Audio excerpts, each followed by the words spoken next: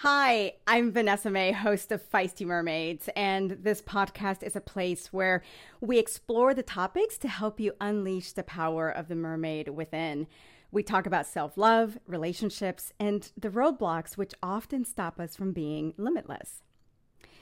So, today I'm going to talk about the times I've mistaken someone's attention for love. Yes, there's no secret that I've had my share of really crappy relationships, and you guys have heard from some of those during this podcast. But as I look back, I realized that I often made the mistake of thinking I was in love when I was actually feeling a bunch of other emotions except love. I'll share with you some stories about the many times that I jumped into a relationship while not being in a good place mentally and emotionally. And I'll talk about how it all ended. But most importantly, I'm going to talk about what I really learned from these situations. So thanks for joining me today, and stay tuned here on Feisty Mermaids.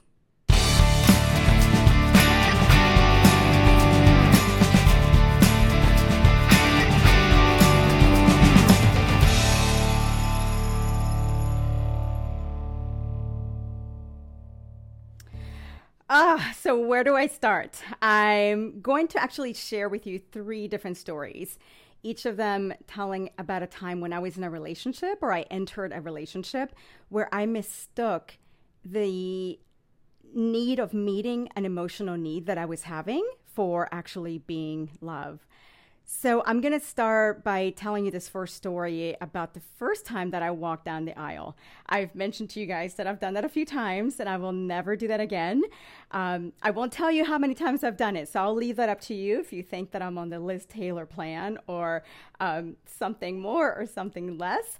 But either way, I was walking down the aisle for the first time, and I'm going to call this story When Comfort Becomes Your Default. So I had been dating this person kind of like throughout college. We started dating, I think, maybe at the beginning of like our junior year in college or whatnot. We had been friends in high school, and he had kind of just been a constant in my life. I don't know that we necessarily were a match. Well, looking back, we definitely were not a match, but he was just there. He was always there, and he gave me some attention, and it felt kind of good.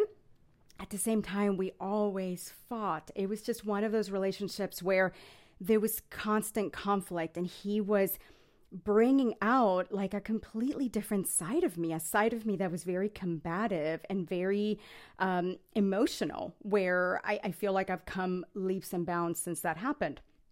But either way, fast forward, we dated for a long time.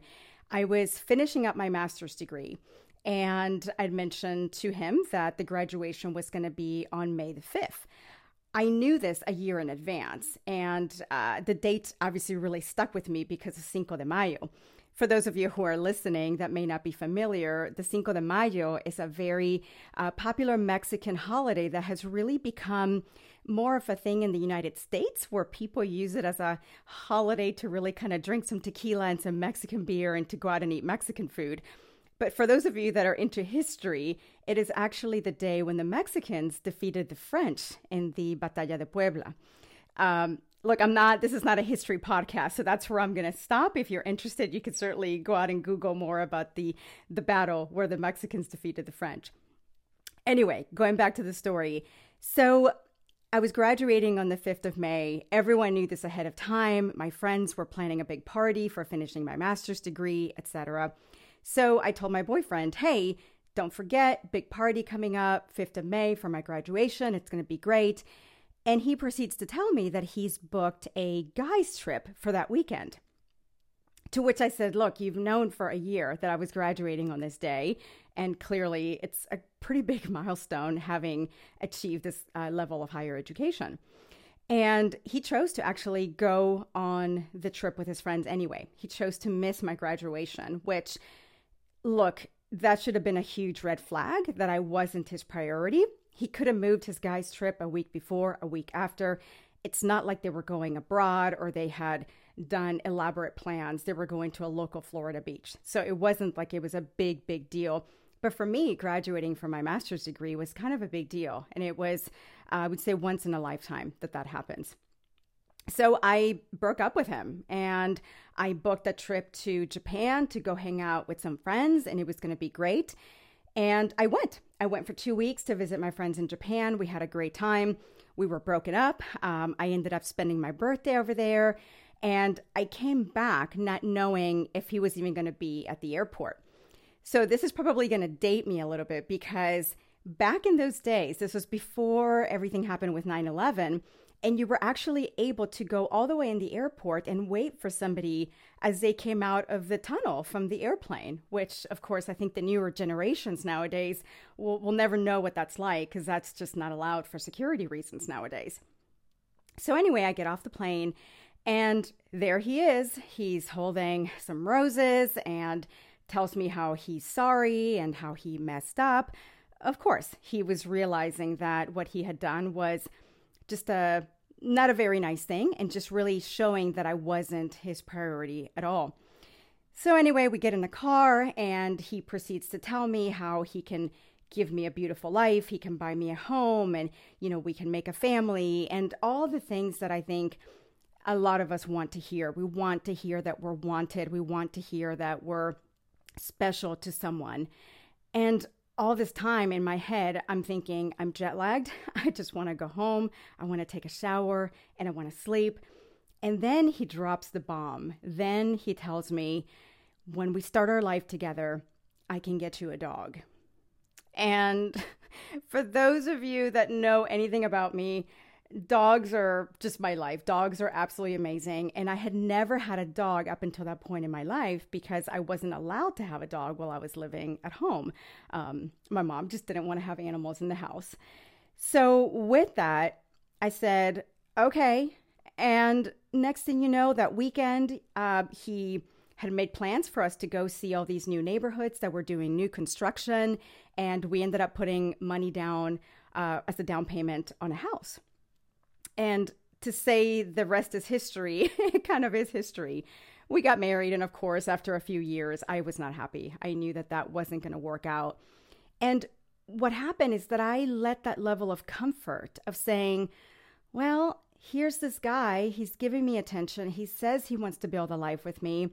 Maybe this is what I need to do. It's something that I felt it was the next logical step after graduating college and starting my career, is finding a mate and settling down and starting a life with someone. But I chose to go for that comfort. I chose to stay in that relationship where I felt that, look, it may not be perfect, but I have someone. So what I've learned on this particular story, in this particular relationship, is that being comfortable with someone doesn't mean love. And that's something that I wish we would all examine. And I see so many of my friends, and I even talk to people as they're entering relationships, or people that have been in a relationship with someone for a long time, and they stay because it's comfortable. We stay because maybe we don't want to take that chance of being alone. We risk staying in an unhappy situation because we don't want to feel those feelings of being alone, instead of going out there and really finding an amazing love. So that's what I learned. Don't be comfortable. Don't just get into a relationship and fall in love with someone or think that it's love when it's really just being comfort because the person happens to be there and they may be promising you some cool things like, building a life with you and a dog, of course. So the second story that I'm going to share with you, I'm going to title this one, Getting Attention from the C-Suite. And this is about when you're getting attention from someone that you feel may be a little bit out of your league, or someone who you say, wow, I can't believe this person is giving me some attention. I can't believe this person wants to spend time with me. So when I say the C-suite, for a lot of you who may work in a business setting or in a corporate setting, the C-suite typically refers to someone like the chief financial officer, the chief marketing officer. And in this case, there was a person who I started to date actually shortly after my first marriage ended. And he was very ambitious. He was one of these people that was a go-getter. He worked his regular job and he also did work on the side for things that he wanted to accomplish. And I've read now that he's actually achieved getting into the C-suite for his company. And, which is great. It's something that he always wanted. But when I first started dating him, I remember thinking, why is this guy interested in me? This guy seems to have so much going on. He seems educated. He seems all these great things. And I was, of course, feeling, I think a lot of you have heard in my previous podcasts how I was feeling, I just had very low self-esteem coming out of that first marriage and watching everything kind of dissolve and not working out. There's definitely a lot of feelings I was having there. So when I started to get attention from this person who just had a lot going on, like to go to nice restaurants, like to try nice wines, like to travel with me to different places. It just felt like I was never really part of his league. And what I realize now is that my feelings of just kind of not getting over the last relationship and just not knowing exactly what I wanted is kind of what created me to feel this way. So what I learned that in that relationship is to examine how you feel when you're with someone. And I've talked about this in a previous podcast. How does that person make you feel? What person do they bring out of you? Because what I learned here is that what's really meant to be yours will be yours. It's not going to miss you. It's almost like that arrow that the universe shoots. And if it's meant to be yours, it won't miss you.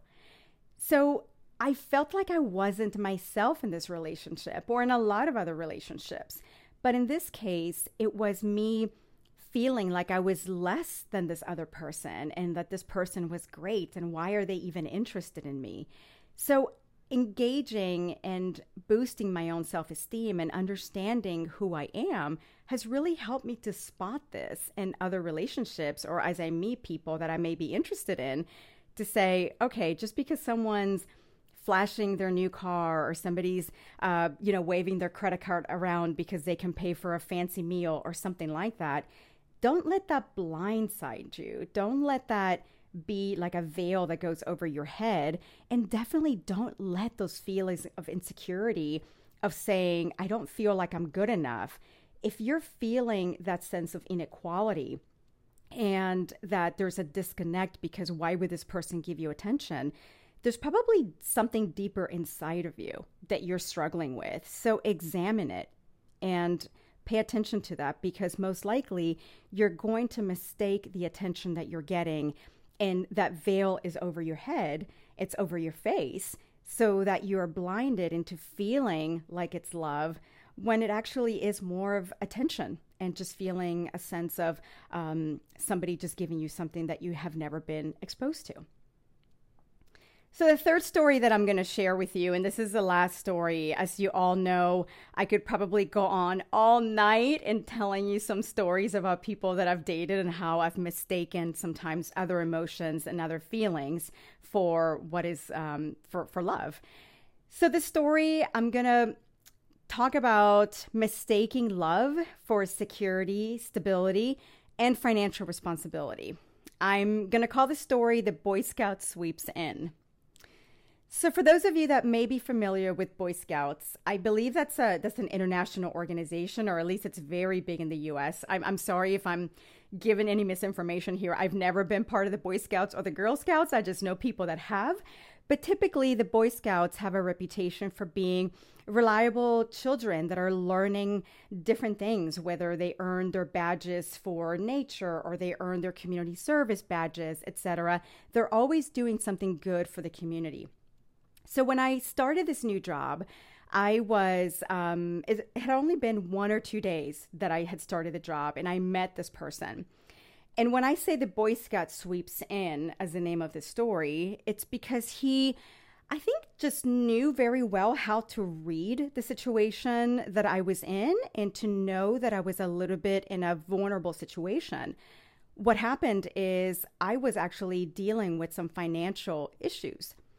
For those of you that may remember, in about the 2005 time, there was a big housing crisis that happened in the United States where there was incredible inflation in homes. And then really within a few months, the markets crashed, the housing market crashed, and a lot of us lost a lot of money on on real estate. So I had purchased a very small condominium, a very small apartment, and I paid a premium price when the bubble was in place.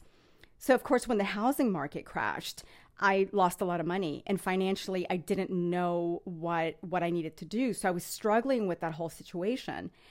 And this person swept in to tell me the right things, to kind of make me feel not only comfortable, like I was sharing in the first story, but also providing me a sense of security that he would provide for me, that he would take care of me financially, that I didn't have to worry anything.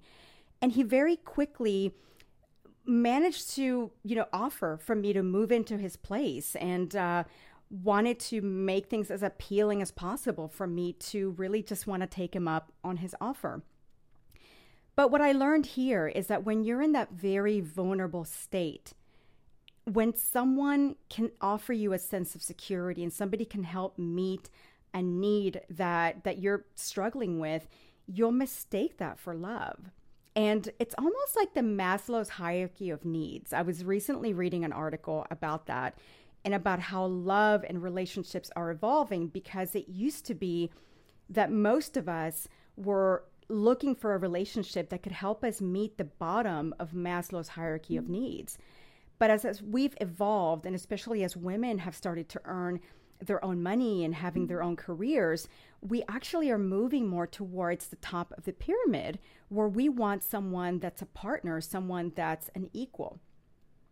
But in this case, this particular person just wanted to meet those needs for me, those basic needs, so that I would feel secure and I would feel taken care of. And I just mistook that for being love. So what I learned in this situation is to really embrace that place of discomfort where we face our struggles on our own, whether it's a financial situation or a heartbreak situation or a health situation, whatever it is. By facing those struggles on your own, instead of choosing an easy route, we're going to learn more from it. We're going to come out stronger, instead of allowing something to just come in and mask those feelings, which I'll talk about in a different podcast. One thing that I've learned about love is that it's really important to learn how to cultivate that self-love. And it's better to be in a situation where you understand that love is a constant practice, and it's a discipline that requires learning and development, commitment, and of course, a lot of sacrifice. And that just by allowing someone to meet an emotional need or a physical need or a financial need, it does not equal love. So I want you to examine, because if you're listening to this podcast, you've probably been in situations very similar to mine where you have mistaken true love for actually a different emotion or a different feeling. So think about that. If you're in a situation where you got yourself there because you were meeting something else, it may not be love. And it's okay for you to examine that. It's okay for you to say, do I belong here? And then for you to make the right choices to either stay and put in the hard work that is required of love, or do you say maybe it's time to walk away and face some of those really difficult emotions and feelings that I'm having on my own and become a stronger person? So I'm going to end with this quote. As you get older, you can energetically feel the difference between people who love you and those who care at their own convenience. So I'd love to hear your stories, and you know that you can reach me on social media, on most of the social media platforms. I'm on Twitter, Instagram, Facebook, and also TikTok every so often at Feisty Mermaids. You can also check out the blog and some of the clothing line that I have on the website, which is feistymermaids.com. I'd love to hear from you, and thank you for stopping by. Thank you for being here today, and I'll see you next time.